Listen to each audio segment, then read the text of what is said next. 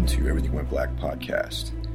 For this episode, I'd like to welcome Josh Griffiths, decorated BJJ competitor and founder of Clockwork Jiu-Jitsu here in New York. Gavin Van Black, who's been on the podcast a few times, made the introduction, and we met up at Clockwork at the tail end of one of the classes. Before we get into the podcast, I just want to thank everybody for supporting the site, checking out the podcast, reading the blog, all that sort of stuff. If you're into what we're doing here, just try to leave a review on iTunes. It helps us in our standing. And if you feel like it, just drop me a line with some ideas. If anyone you want me to reach out to and talk to, just let me know. So here we go with Josh. Oh yeah, just one quick thing. I would apologize for the sound quality. There were less than ideal situations, but you'd think I would know better since I pretend to be this sort of audio engineer. But anyway, don't be scared, homie. Enjoy.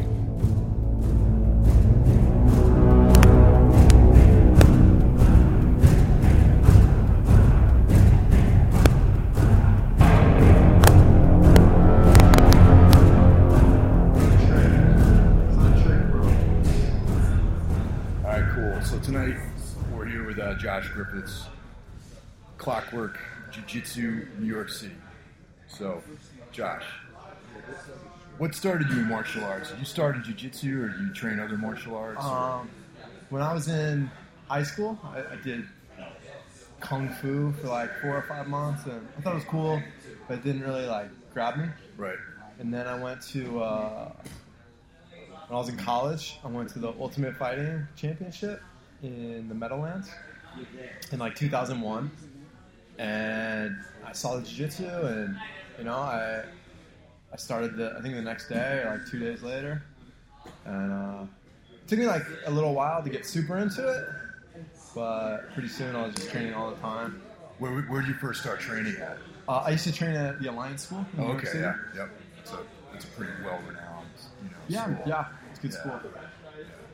And did you train any striking initially, or Kung Fu? Doesn't no, it was never I never really aspired to do MMA or strike. I just jiu-jitsu. I just found to be really addictive. I actually remember my first class. There was some guy there, and I think he told me he was a pro golfer or a semi-pro golfer, right? And he gave me this whole spiel about how he played sports his whole life, and jiu-jitsu is the most addictive sport. And I was like, you can relax, I'm probably going to sign up, bro. You don't have to sell me so hard. And, 13 years later, 12 years later, jiu-jitsu is my whole life, huge part of my life. What is it about jiu-jitsu, do you think, that is so addictive? Because I talk to a lot of different people who train, it's just something that a lot of people grab a hold of. Yeah. And just get obsessed with it. You know what I think? For me, I always played sports. I played basketball and soccer in high school. Played intramural sports in college. I lifted weights a lot. And in high school, I also played chess a lot. Okay. See where you're going with this. Played chess, and for me, I also went to school for engineering, so it's problem solving. I also went to school for engineering. Yeah. And I think, obviously I'm a little biased, but I think the engineering approach for jiu-jitsu is one of the best ones. Because you view it as problem solving. Right. And that's all it is. It's just a continuously changing problem. And I think what's so addictive or attractive, whatever you want to call it, about jiu-jitsu is the fact that it's a deep rabbit hole, Yeah, definitely. You show up the first day and you have no idea really what's going on. I think now people probably have a better idea because the UFC is so prominent. But you put on the gi for the first time and you get your butt kicked by some skinny little kid. And you're like, wow, I got a lot to learn about how to use my body, how to defend myself, and definitely about the sport or the art, however you want to classify it. So that was the big thing for me, is it really embodied the things I like. It involved problem solving, and then there was definitely an athletic component to the thing. It allows you to stay in amazing shape, and you can, if you're diligent, you can literally improve every single time you go on the mat. I don't really think there's anybody that does, But if you make that, you always have your throwaway days. Yeah, but I can see what you're saying. There's like even if it's just something like conditioning or something. Yeah, it's like if you consistently go, you realize, well, I made it one more round, or totally. I'm not as gassed at the end of class as I was yesterday or the day before. But I think like maybe technically it might take you a little bit longer to sort of get a grasp of the techniques and stuff. But yeah, I agree with you. Yeah, for the most part. you can. I mean, if you're diligent, literally every day you can improve. Yeah. So now you mentioned something very important. It was like day one of training. Sure. Which is something that I think specifically with jiu-jitsu or maybe grappling in general, maybe judo as well. There's like a very ego-destroying sort of equalizer that happens with grappling or jiu-jitsu that isn't necessarily present with like say Muay Thai, where you can go for a year and not really have to spar with anybody or just work on the pads or something. Yeah. But like I feel like jiu-jitsu is like sort of like the reality of the situation sort of grabs you like right away. I think there's a huge part of why like jiu-jitsu can be so like ego destroying or like almost like this is where you really stand. Totally. is the idea that there's really nothing that prepares you for the conditioning, especially when you're on the bottom. Yeah.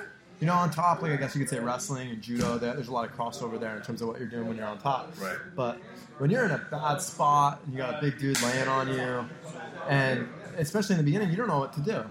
So you're doing the wrong thing. Yes. It feels like drowning. Yeah.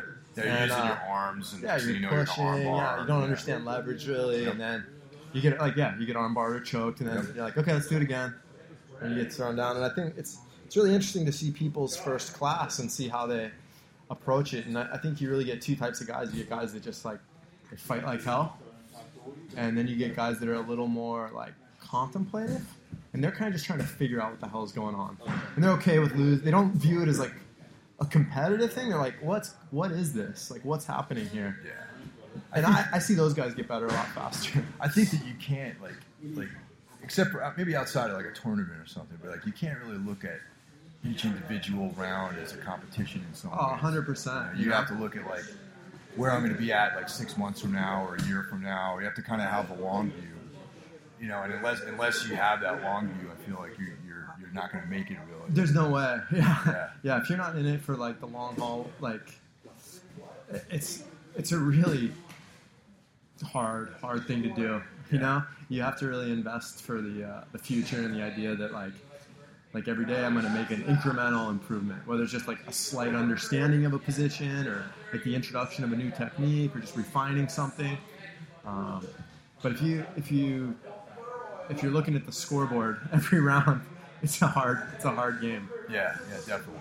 I mean, there's a video. Well, it's more like an audio piece that Ryron Gracie has about losing. I don't know if you've heard that. Oh no. Oh, dude, I'll send it to you. Okay, cool. It's something that I like, especially Mondays. Like Monday, you had a couple days off. You're a little slow. Sure. You're like, do I want to go down? I want to roll today. And it's just like you kind of. His whole point is like walking through the door and walking on the mat. It's like 90% of getting it done. There's a lot of these. I guess we could just call them what they are. They're cliches. Sure. Like a black belt is a white belt that never gives up or never stops training. Like these kind of things, but that's exactly what they are. Yeah. Because there's kids that come in and they start jiu-jitsu, any school, and they're super athletic. And there's always a couple people like, oh, that guy's going to be good. That guy's going to be good. But that's like athleticism. I don't feel is the best indicator of like future ability. Like the best indicator is like, is he going to come every day? Yeah. Does he have a good mind for the sport? And those are the guys I see get really good because like you can build the athleticism. I firmly believe you can build the athleticism, but you can't, or it's much harder to build the technique without the right mindset and to build the tactics and the strategy that it takes to be good or proficient at jiu-jitsu without like the proper approach to it. Yeah, and also just the repetition of coming every day. It's funny like when I first started jiu-jitsu, there's a guy there and he said, none of your friends will start jiu-jitsu until you're a purple belt. That's what he told me. I don't know where he came up with it. But the problem is that, like, if you're going to train as much as you have to get your purple belt, you're not going to have a lot of friends that don't train. That's true. You know? That's true. Yeah. Like, and it really becomes all encompassing. It becomes a big part of your social life, or at least your social outlet. I just want to take a little tangent here. Sure. You mentioned that you were into like punk and hardcore. Yeah, definitely, man. Yeah, because that's Gavin Van Vlack trains here. Yeah, Gavin, he's awesome, man. Yeah, he's been on the podcast. He just got his purple belt. Yep, I saw that. Yeah, I saw that. That's great. I congratulate him on that. So, one of the things that, because I come from music background Sure. or whatever, and the thing that I really appreciated about training is just how like the sort of cross section of people that you get to meet. Oh yeah, man. I think like we can look on the mat right now. It's like this guy's a super producer. We got a cop. I don't know what he does. Accountant.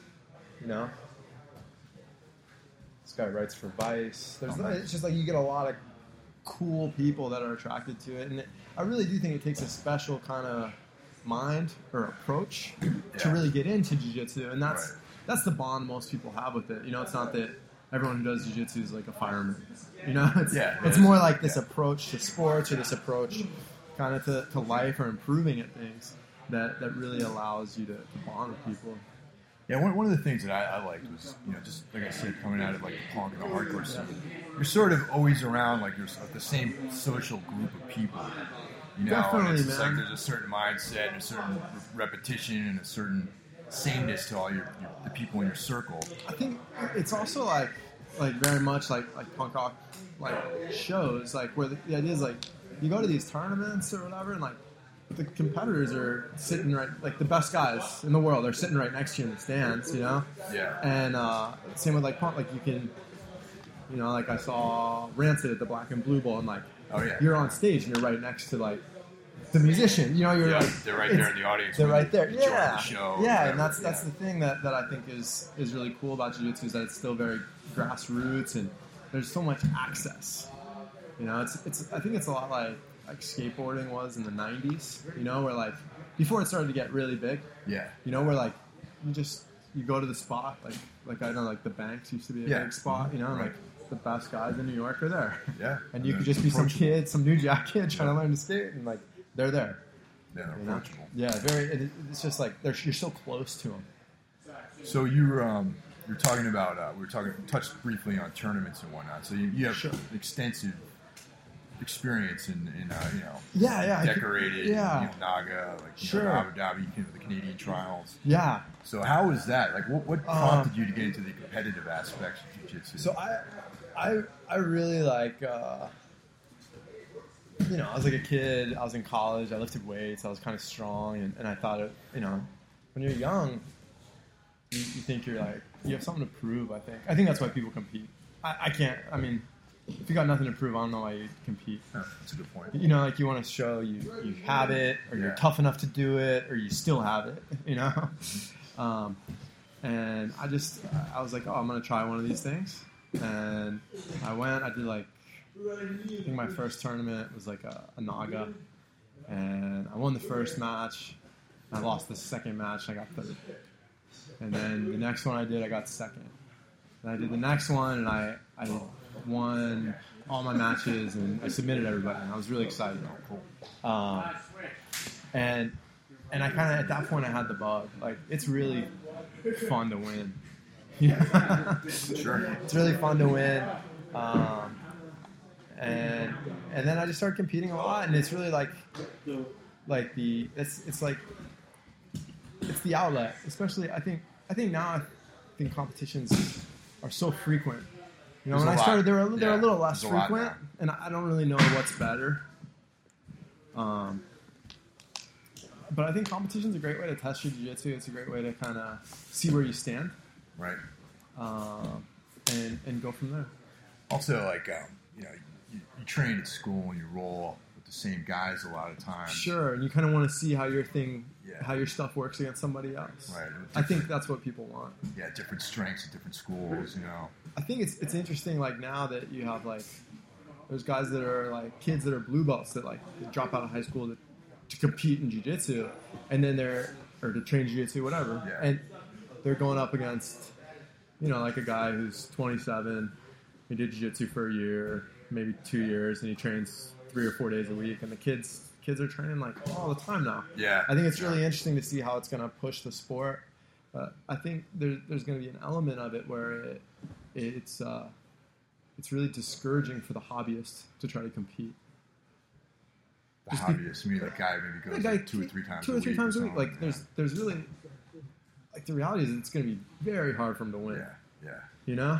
Definitely. Just because, like, I'm sure, I don't know how it is. I'm sure there's guys where you train like that. There's guys here, they train twice a day.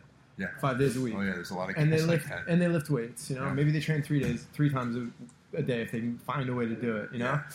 And you can't make that up. No. You can't get enough quality into like 3 practices a week to keep up with 15 practices a week. Yeah, that's the thing, man. That's what really separates people, I think. I think like ultimately they'll have to find a way to kind of delineate that. Like, I watch like the Pan Ams and the Worlds, and you see the level of like purple belts now is so high. It's really high, like, technically. Yeah. And it's a technical level I don't think you can get to unless you commit. Well, the other thing too is, like, if you're training that much, that's sort of like an unsustainable, like, sort of level. I mean, how long can you really keep something like that up for? Yeah, I think it's 6 months, challenging. 8 months, yeah, you're gonna have to either burn out or like modify your approach to it a little bit. Yeah, I think it's or you got to find a way to train that much. Yeah.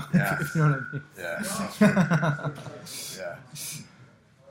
So you were explaining that you had an engineering background. Yeah. And what school did you go to? I went to Stevens in Hoboken. And what did you study? Was it computer engineering? Oh, okay.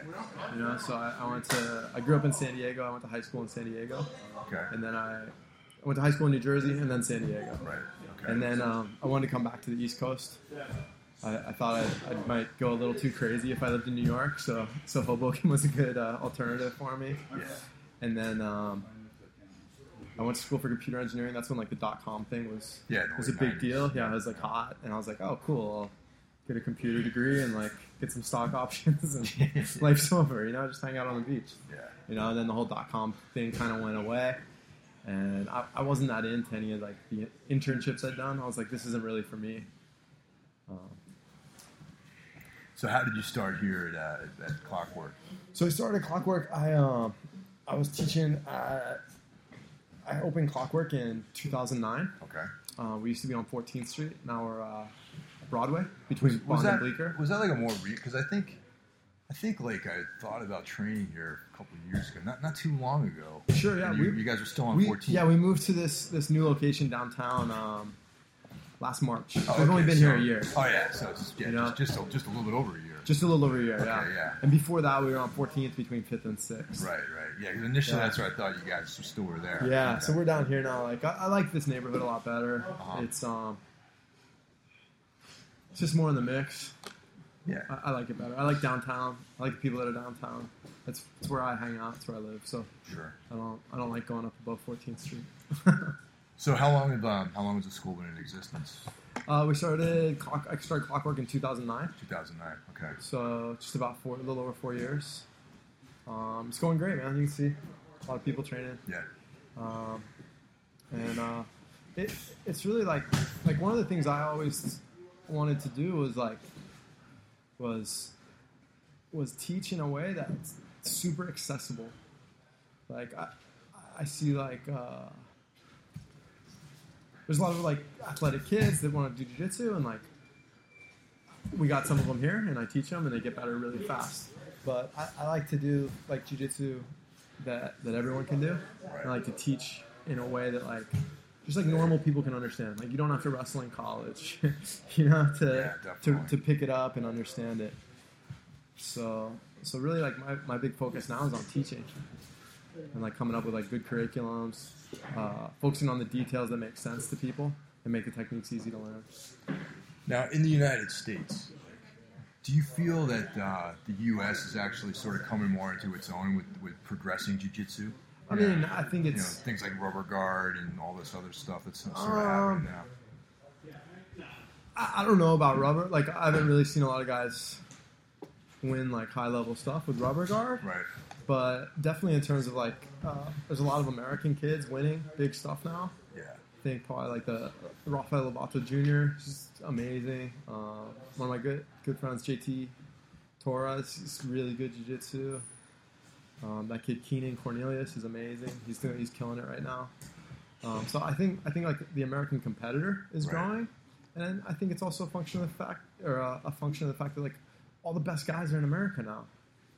They all, I mean, actually, almost all of them live here. Instructor-wise, definitely. Yeah, instructors and also like the most decorated competitors. I think they're almost all here. You know, maybe Rodolfo Vieira is still in Brazil, and some of the Alliance guys are still in Brazil. Some of the Atos guys, but most like the Mendes brothers, Calval, Hamala Bahal. Draculino's here. Yeah, Draculino's here as an instructor. Marcelo is a great teacher. He's in New York. Yeah.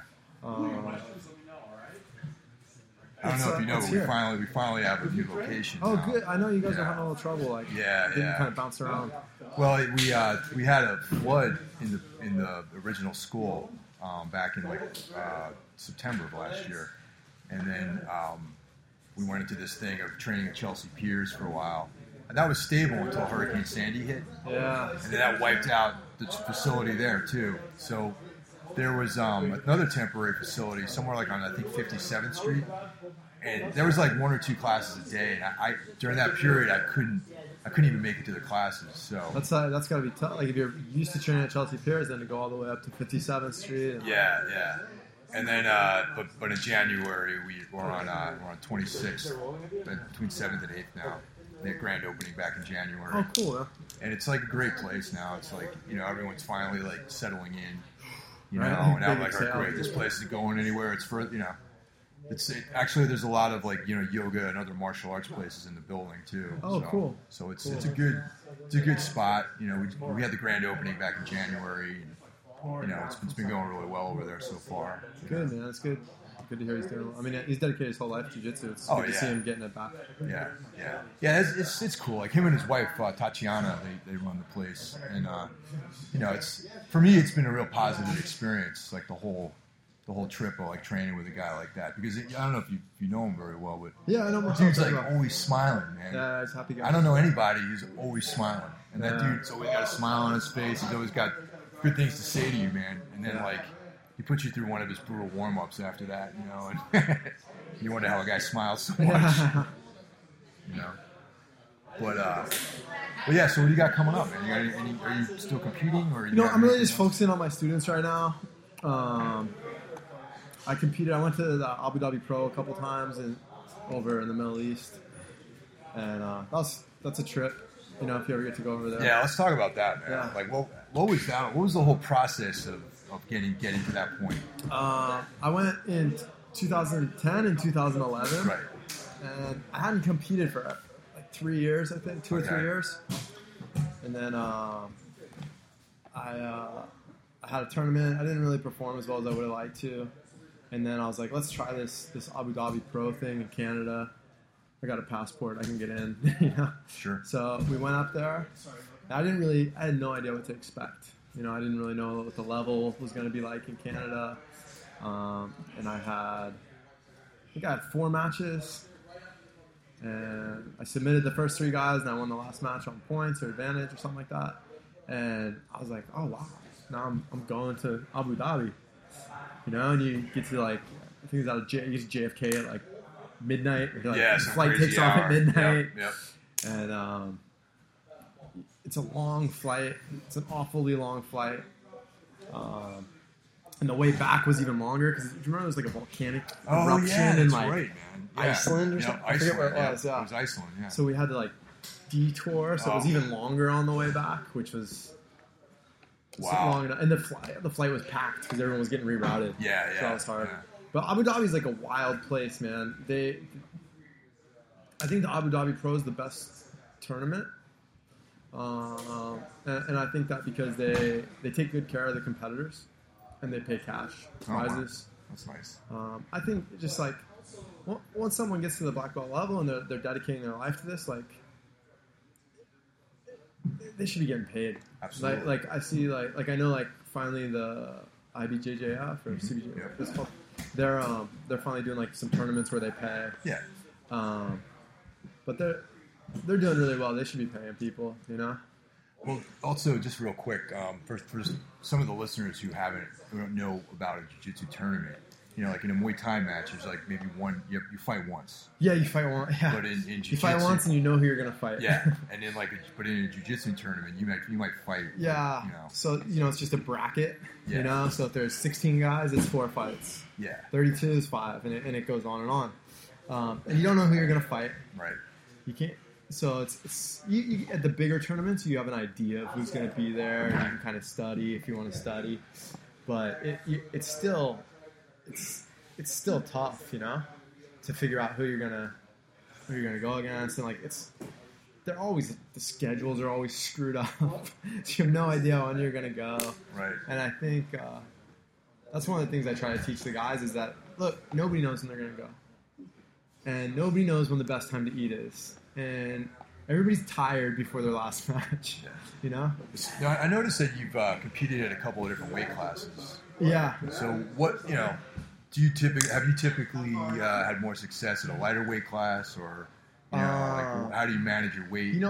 My weight doesn't change a lot. Okay. It's just like the tournaments will have different cutoffs. Yep. And I'm like 32. I'm not gonna cut weight. I'm not gonna sit in a strong you're not gonna I'm past that. With that Abu Dhabi tournament, I think I had to get down under 181. Okay. And I can't. I haven't weighed that since high. I probably could if I really wanted to, but I'm 188 right now. Right. And I'm pretty lean, and I feel I'm kind of like a jerk when I don't get to eat Oh yeah, carbohydrates. man, totally. Yeah. So that affects your mood big time. Yeah, if you can cut weight and be nice to everybody in your life, good for you. But I can't do it. Good night, Karen. Yeah. Now I was wondering about that because I saw you had a couple of different weight classes that you were listed at, and I was wondering. I used to do medium heavy. Okay. But the other thing is all these tournaments have different names. The weight classes change. Yeah. Jiu-jitsu is not very standardized. Yeah. One tournament says if you're under 190, you're a cruiserweight, and the other says you're a heavyweight, and there's another one that says you're a light heavyweight. Right. And for all those Abu Dhabi tournaments, I did under 203. Okay. And I just I couldn't make 181, so I just did that, and I was way smaller than all those guys. How did you find that? As far as physical. It was okay. Physically, it wasn't. It didn't kill me. The reality is I just fought tough guys. The first time I fought a guy who lived over there, and I beat him. And then I fought Hamlo Bahal. Okay. Yeah. He beat me. He's really good. The guys are the second time I went back, I fought Rodolfo Vieira, and then I fought I fought him Nogi, and then I fought this guy named I think it's Antonio Carlos. He won the Pan Am Absolute last year. Okay, I don't recognize. He's just good. Okay. He's got a nickname. I forget his nickname. But he's good. He beat me by 2. And the cool thing is I always got to fight really tough guys in that tournament. I fought Bruno Frazado. He beat me by decision. And I fought Claudio Calzans the year he won the weight and the absolute.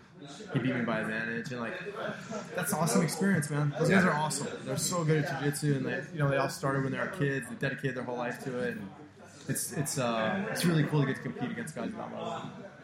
What do you prefer, gi or no gi, or does it matter? I like the gi a lot better. Really? I like the gi a lot better. Because I feel like it's more of an equalizer. You can have a guy who's pretty good, and he goes against a super strong guy, not in the gi, and super strong guy's got a shot. He's probably, and in the gi, they'd never have the shot. I think the gi's more technical. You can debate it. But for me, I started in the gi. I didn't even train no gi till I was already purple belt. Oh. Okay. So that's probably a big part of my bias. Yeah. Too, I've done it 3 or 4 years less. But I like the gi. I'd say we're definitely more of a gi school. We train in the gi 5 days a week and no gi 2 days a week. So for me, I love the gi. I think it's fun. Yeah, we have a pretty equal amount of classes, gi, no gi over Marcelos. A lot of times there'll be multiple mixing of one class will be gi, next hour will be a no gi class, and I'm sort of on the fence about it. There are things I definitely like about the gi. I think they both. The thing that is great about no gi is that it makes you a lot better at the gi. Yeah. And I think the gi makes you a lot better at no gi. So they really complement each other. Yeah. And you should be okay with that. I think a lot of people kind of sell themselves short. Like they show up their first day, like an intro class or whatever, and they're like, "Yeah, I'm a no gi guy." It's like, no offense, but you're not even a guy yet. You know what I mean? Yeah. Like just try them both. Yeah. You know, after like a year or 2 years, you're like, yeah, I really hate the gi, or I really don't feel like it's making me better. Then cool, don't do it anymore, but give it a shot because I really think it'll make everyone better at no gi, and I think no gi makes you better at the gi. I make sure to train no gi 2-3 times a week too. Yeah, I mean, for me personally, I just like the sort of martial arts tradition of it.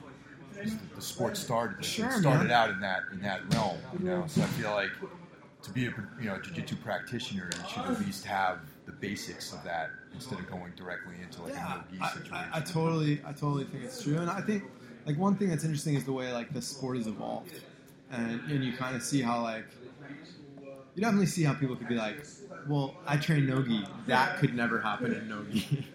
A lot of like the lapel passing, the sleeve collar grips, chops. Stuff like that. And some like the newer guards, you're just not gonna see them in no-gi. But I just really think it makes you better. The other big factor in no-gi too is just like sweat, Yeah. Dudes get slippery and like it's easier to hold. It's stuff harder slides to hold out, people, And I think like a lot of people are like, yeah, well the gi. They're like, the gi's not real. I was like, no gi's not real. Like, neither of them are real. Like, like when's the last time you saw like a dude walking around in like rash guards and like Venom shorts or whatever? I don't know what the cool shorts are this week. Yeah. Like that's just as ridiculous. Totally. In the winter, the gi's probably more realistic than the no gi. Like you understand how to manipulate someone's body using the clothes. The only thing that I could see, maybe guys who are coming out of like catch wrestling or just a wrestling background, they might be more accustomed to training without the, I'm sure they are, and wrestling guys are more accustomed to. But I really feel like the gi is going to make them better, and no gi makes like guys who never trained no gi better. It helps you more with your like positioning.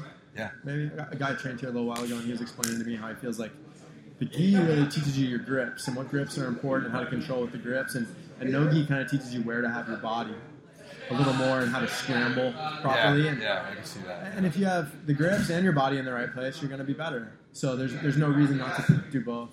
Have you heard the? I was talking to Gavin about this. The Tim Time Bomb stuff. Tim Time Bomb. It's like Tim from Rancid.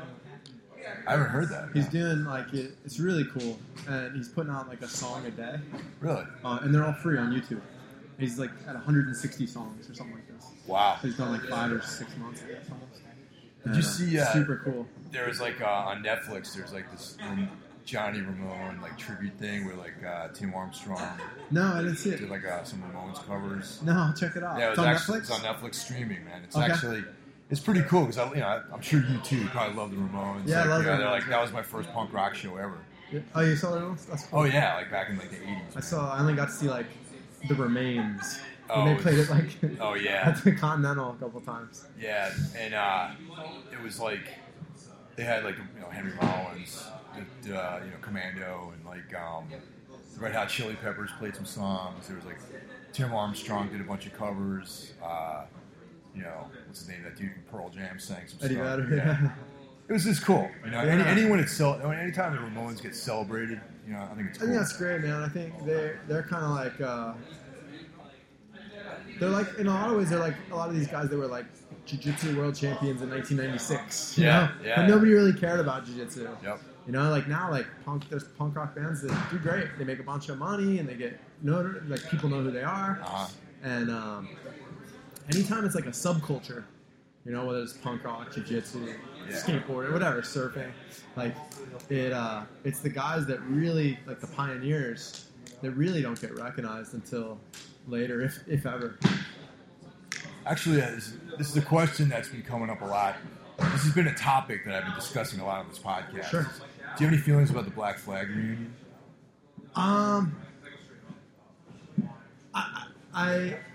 Who's singing? Well, there's two actually. There's Okay. one that has Ron Reyes, Okay. who was Revenge, like that era Yeah, of the yeah, band. yeah.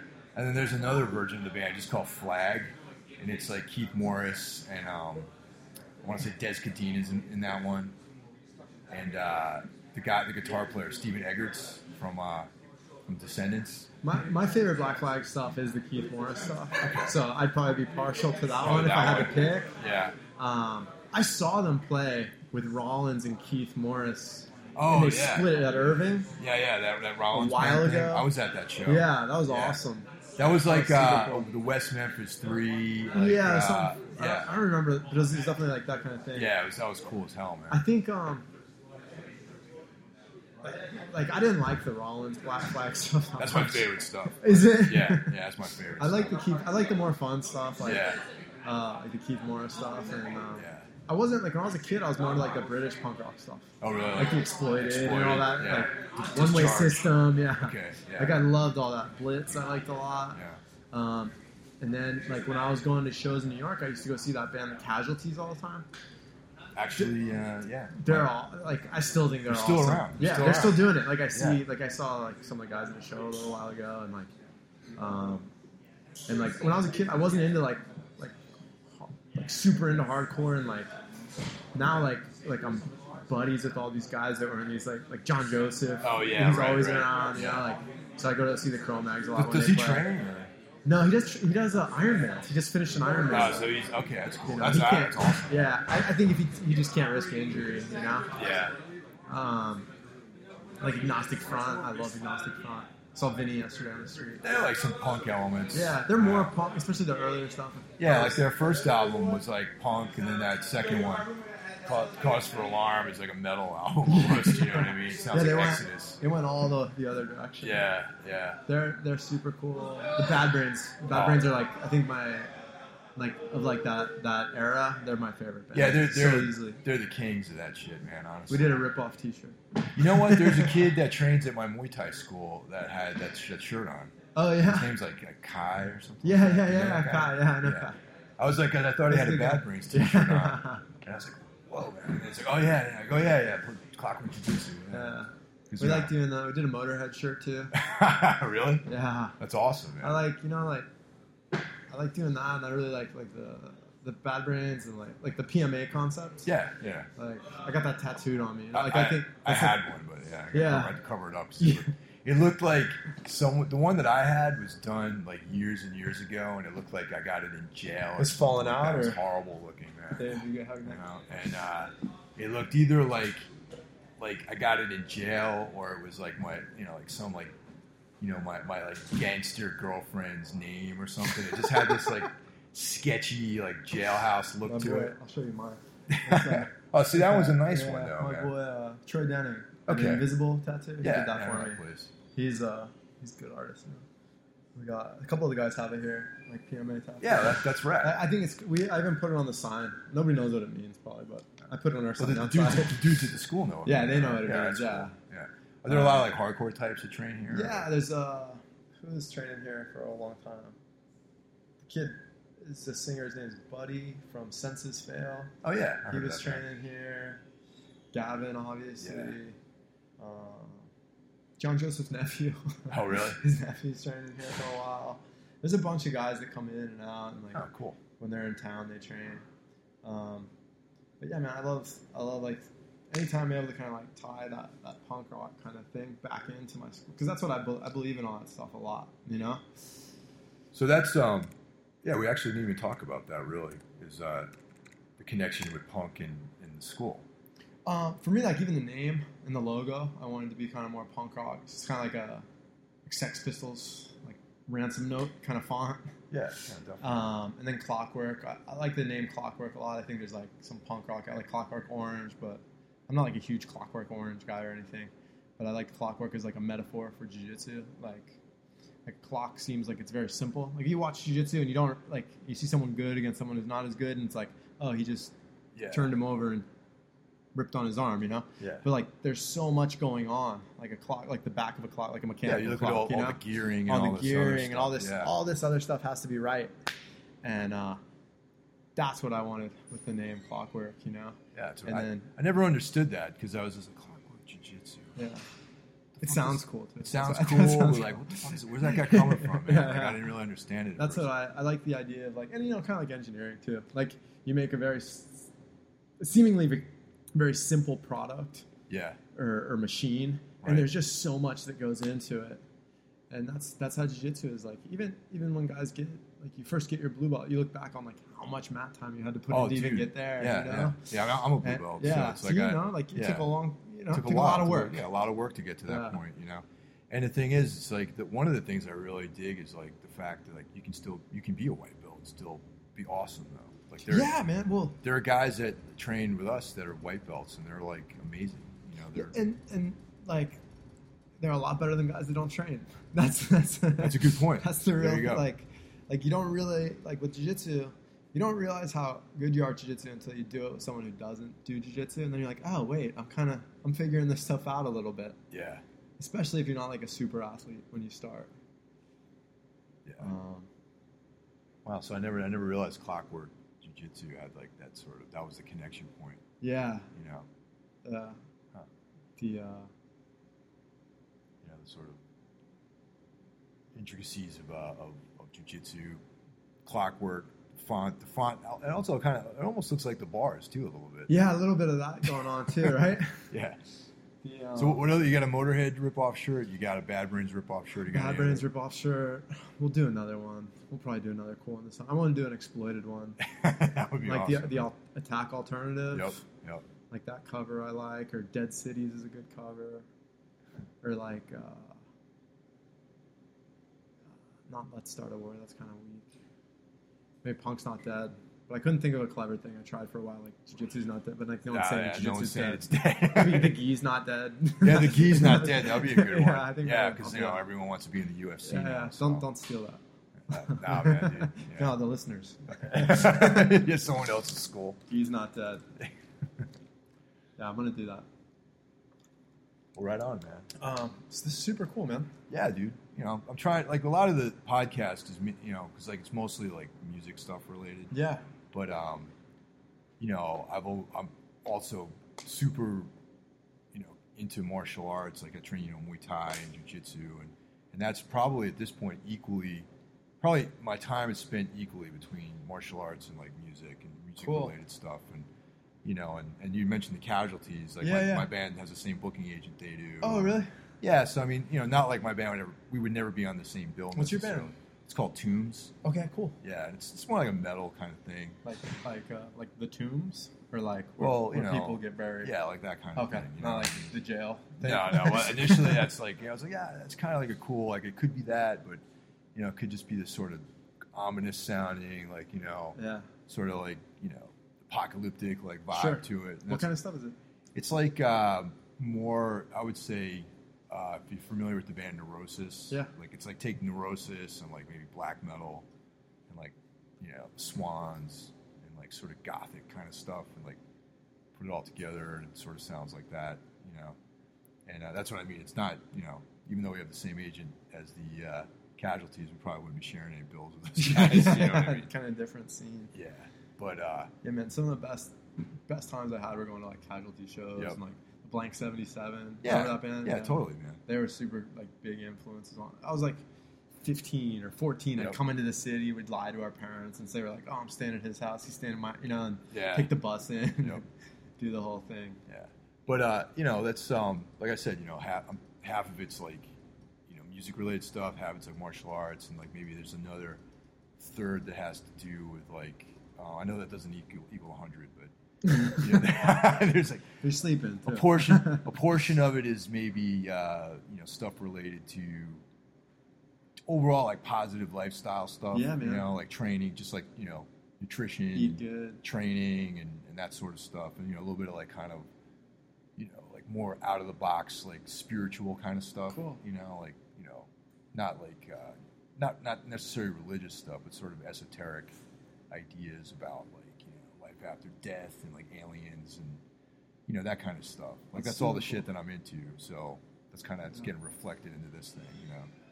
But But talking to Gavin's been a really good resource. That's how I got Daria on the podcast. Gavin knows so many people, man. Yeah, totally. He knows so many people, and he's such a helpful guy, man. He really likes helping people. I think that's like his calling. It's just to be a helpful dude. He's amazing strength and conditioning coach. Yeah, that's He got me in some of the best shape of my life. I before I got injured, I was planning to start. Well, now that I'm recovered, I think I'm going to take him up on some of that. I was hoping to get it going to Naga next month. Well, this month, in April. But I got injured back in January, and I'm pretty shot right now as far as conditioning. A little more time. Yeah, I need a couple months to get back into shape and just start rolling again and that sort of stuff. But that was that period of time when I was injured. It was like every day I'd wake up and I would just be like, my knee's not quite there. Yeah. That was kind of like the sort of that in and of itself was almost like a sort of martial arts mental training kind of thing. Coming back from injuries, it's one of the hardest things. Yeah. It's definitely one of the hardest things in sports. Yeah. Having to think about it every day and having to realize today's not a day that I'm going to train. But I will be back. I don't know when. I just got to take it day by day. And realizing that eventually you get back to that point. I think like a lot of people don't do this, but they should. Is like when they're hurt, they should go to the school anyway. Well, that's what I was doing. You go and you watch. Yeah, you watch. You're still part of the vibe. You can even just breathing that humid air. Yep, totally. Part of it's it makes you better, and I see guys sometimes maybe 6 weeks after they've come back, they're way better than they were before the injury because they're able to watch and they're I find at least when I have a layoff of 2 weeks, sometimes I go home to my parents in San Diego, and I don't really train that hard there. I'll train once a day, train with my friends, have fun, and I get better because I'll lose bad habits, sure. And I think that's something people overlook with respect to an injury is it's a chance to kind of step back and shake the bad habits. Yeah, do you know Eugene Robinson? You know who that is? I don't know him personally, but I've read some of his stuff. Okay, he writes for Vice. He writes for Vice. Yeah. He's been on the podcast too, cool, actually. Cool. And I was actually right around the time, about a month into my injury, I was emailing him and I was like, dude, it's just I'm injured. I need someone to help me mentally get through this, man. And I'm it feels like every single force in the universe is lined up against me and trying to keep me off the mat, and he's just dude, just gotta ride it out. PMA, dude. PMA, man, yeah. And he was saying, he's like, you know what? Even if you're just watching videos and going to class and watching class, you're still better than not doing anything. Yeah, I think that's one thing people the nice part about you go to a big school. This is a bigger school now, I guess. Yep. Is you can you're gonna have problems. You're gonna have guys whose guard you can't pass, sure. or someone who always passes. Whatever the thing is, you always get triangled by some yep. kid. And what you're able to do is take a step back, and you'll be like, well, look, that guy's not getting triangled by him. Yeah, what's he doing that I'm not doing? Yep. And you can kind of take a look and figure stuff out. And I think that's something people don't do enough. Maybe, is just watch a little bit and watch the training and watch the areas you have trouble with and see how other people succeed in those areas. That's what I tried to do, definitely. I was still going to class and still watching and still paying attention to everything. And I would stay for 2 hours too. I wouldn't just watch a couple of classes. It's proper hangout. Yeah, exactly, like a proper hangout. And I think I was able to pick up because instead of being on the mat, rolling with somebody trying to pass their guard, you're actually watching a couple of different sessions. Sure. Trying to be good. And you can pick up a lot of different things from that too. And I was, it still killed me not to be able to train, but it was I feel maybe the educational aspect of things, I picked up a little bit more during that. The guys who come and watch when they're hurt do way better on the comeback than the guys that don't. Cool. Because they just turn their head off almost from jiu-jitsu. Maybe they're watching some videos at work when they don't want to do work, but the reality is you're here and you're focused, you're watching the jiu-jitsu, and if one round's boring, you watch a different guy. one, and you can really improve. That's one of the things that helped me really get a lot better at jiu-jitsu was I watched this guy Margarita. He's one of the best, I think one of the best jiu-jitsu guys ever. And I had VHS tape. Okay. Because we're older, you know. Yeah, VHS. back then, yeah. And it was all his matches from nice. blue belt to black belt. He won the absolute and his weight at the Worlds. And you watch how the same guy deals with all these different situations. And you also see how the same guy does the same thing almost from blue belt to black. Like, not a lot changes, which is very, like, eye-opening. Because I think a lot of people think, like, oh, well, that's a purple belt level technique. Oh, that's a black belt level technique. But they're just techniques. Like, yeah, definitely. You put the time in, you can be good at them. And you get to see how this guy did this whole thing. So you see, like, the rise. Well, I mean, if you think about it, even like, you know, like Hickson Gracie or whatever, that dude was submitting everyone arm bars. You know, you learn that in the first week of training. You know? Sure. So, I mean, it's just, you know, sometimes like that, maybe that was the thing he latched onto when he first started, and he just carried that through his whole career. You know? I think people like also, it's not just jiu-jitsu, it's everything. Everybody wants a shortcut. Yeah. And there's not a lot of shortcuts in jiu-jitsu. Like, maybe you'll trick a guy with a move once, like a gimmicky move, but you're not going to do it 3 times. Maybe you'll do it twice, but you probably won't do it 3 times. Like, you have to build like a system that's strong, and you can take it the whole way through. Yeah, that's kind of like, well, you know, one of the things is like the infinite number of sort of options that you have when you're sparring jiu-jitsu versus like maybe other martial arts. Yeah, I mean, like, compare it to boxing, like, or you know, there's Muay Thai or whatever. there's just less stuff. Yeah, I mean, you have kicks, you got knees, you got elbows, you got punches, and that's it. And there's combinations and like combos, and it's really hard. Like, I'm bad at all that stuff. But like with jiu-jitsu, it's just I just think it's bigger. Yeah. You know, and it's more of like almost creative in the way that it is creative. It's like the same way, like, I mean, a lot of guys that play music are also into jiu-jitsu, and I think that's not a sort of accidental thing. Totally. In a lot of ways, you're expressing yourself through your techniques and the way that your approach to it. You know, the same. And they constantly, like, jiu-jitsu is so different now than when I started jiu-jitsu. Like, I started jiu-jitsu 2001, and it's just like totally different. Yeah. Like you watch what the guys are doing now versus what they're doing then, and it's really night and day. Yes. Thank you, sir. You know? Yeah. It's really night and day, man. Well, this place is awesome, man. Yeah. Cool, man. I'm glad. Glad you could check it out. Yeah, we had a good hang, man. Yeah, most cool. Glad to meet you too. Yeah, man. super nice to meet you, man. Yeah, hell yeah. Good stuff. I'll see you.